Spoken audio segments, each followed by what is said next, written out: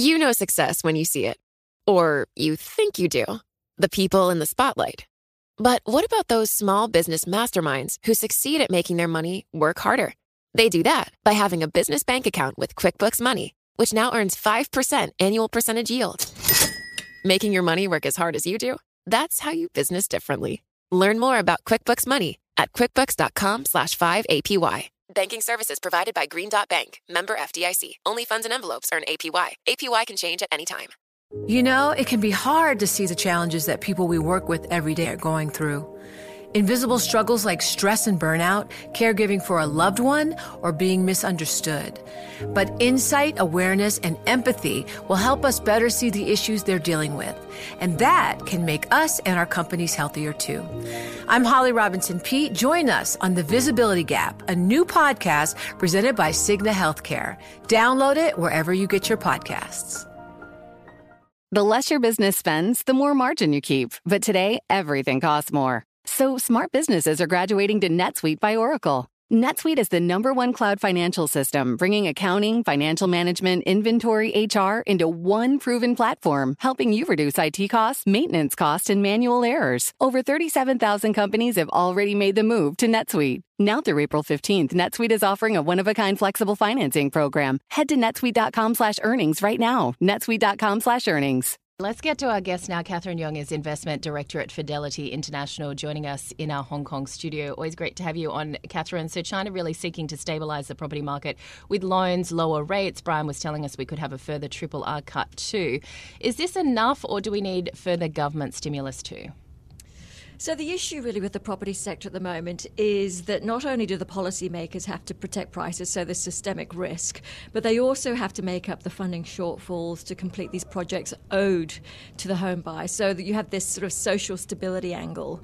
So what is likely to happen? I mean, we have seen a property bubble emerge over the years. So it's about 20% of GDP last year versus, let's say, the US bubble in '06, which was 6.5% of GDP. So we do need to see some short-term pain. Now, this pain isn't going to put in danger China's long-term growth trajectory or its financial viability, but we are going to see some defaults. And as a result of the defaults, consolidated markets, so some of the bigger players who are better managed, have better balance sheets, are indeed going to get bigger over the next 3-5 years. When it comes to the overall economic slowdown, I mean, we heard earlier that Leyland Miller says unlikely to get 5.5%. I think we all agree on that point. What's kind of your target, and what is going to help get us to even around 3.9 to 4% by the end of the year? Yeah, the current 5.5% is somewhat of a challenge. I guess when you look at China, it feels like we're sort of treading water at this point. So it doesn't feel like we're going to see another big inflection point, so no big step down from this point. But at the same time, the earnings and the policy cycle just don't feel strong enough to get things turning around. So it's very much a case of sentiment on the ground, and with the lockdowns and the impact of the lockdowns, some of the toll that's had on consumption as well as industrial activities. Take that, plus also the heat wave, the concerns about property. So it's all these issues combined, which I think is sort of concerning the people, both socially as well as investors. So it's going to take further stimulus going forward. And does that mean China's uninvestable right now? I mean, we're starting to get a lot of those bullish calls fade somewhat. Absolutely not. I think we still have to think about the long-term picture of China. And, China is in a very different place versus a lot of other economies around the world when we look at policy, both from a COVID policy point of view as well as a fiscal and monetary point of view. But the PBOC is stuck in a bit of a conundrum, though, because they can't aggressively ease as the rest of the world aggressively tightens due to trade issues, due to currency issues. So there isn't that much room to ease on the downside, but they still have the tool set to add supportive measures. And I think, relatively speaking, we saw China outperform in April, May, had a lull in July. We're probably going to see it resume its outperformance in October, November, especially after this earnings season, and we see earnings being cut again and then a reassessment of valuations. So you are saying Chinese equities do remain very attractive over the longer term. Just tell us about where you're looking particularly, and is that in the tech space when we've got the Hang Seng Tech Index down some 62% from the February 21 peak? It's probably not going to be a beta rally anymore. So, over the past few months or year, you've seen, for example, value names outperform by around 10% versus growth names. We're over that period, and not every value name is doing well. Not every growth name is underperforming.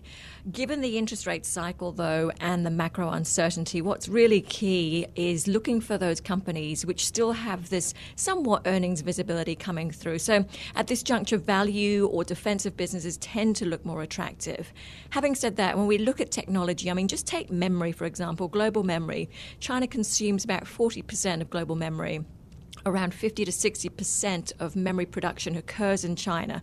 So even if you can't find a Chinese name that fits your investment criteria, you can still access that kind of demand. And I think that's why the consumption story, I think the rise of the domestic investor, they're very, very powerful long-term themes. You're also saying focus on the dividend policy. So when we're in earnings season, what do you mean by that? Just checking whether or not there is a good return, and how are you sort of playing that in the market? Yeah, even though we're seeing some earnings cuts, what's been fascinating is this continued focus on dividend payouts and upward dividend payouts. And it acts as somewhat of a cushion during this period of volatility. So from even an ESG perspective, you're seeing improving governance. As many companies, a lot of them, by the way, are state-owned enterprises, you're seeing these companies really rewarding minority shareholders through this income stream. And again, it feeds into the rise of the domestic investor, because domestic investors are looking more at Chinese equities over the long term in terms of that broader investment horizon versus just punting the market.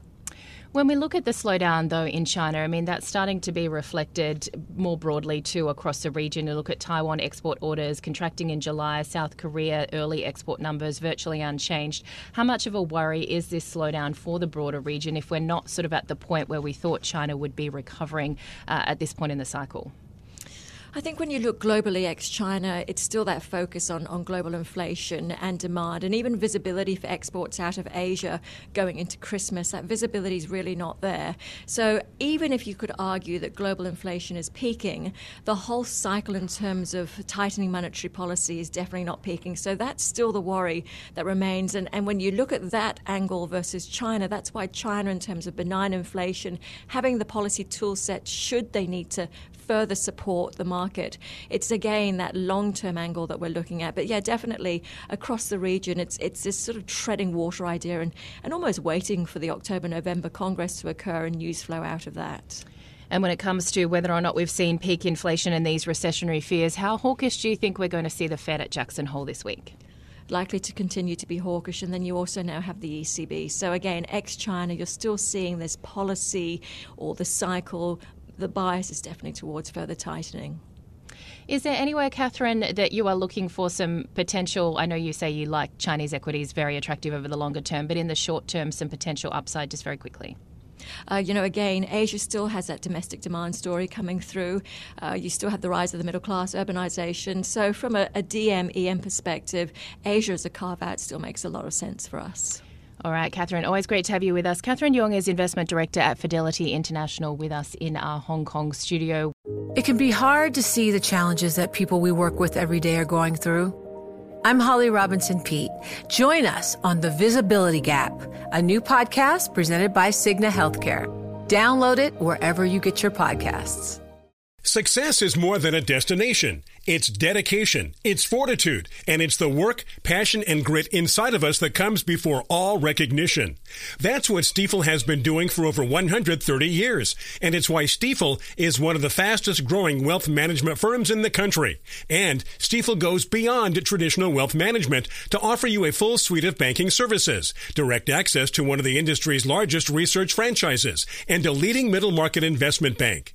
It's the best of each of us, made better by the best in all of us. And that is where success meets success. Find a Stifel financial advisor at stifel.com. That's STIFEL.com. Stifel, Nicholas & Company Incorporated, member SIPC and NYSE. Hi, everyone. I'm Paul Anka. And I'm Skip Bronson. And what happens when two old friends take their decades of experience in the business and entertainment worlds and sit down with our buddies? You get Our Way, a brand new show from iHeart Podcast where we chop it up with our pals about everything under the sun. This is our podcast, and we're going to do it our way. Listen to Our Way on the iHeartRadio app, Apple Podcasts, or wherever you get your podcasts.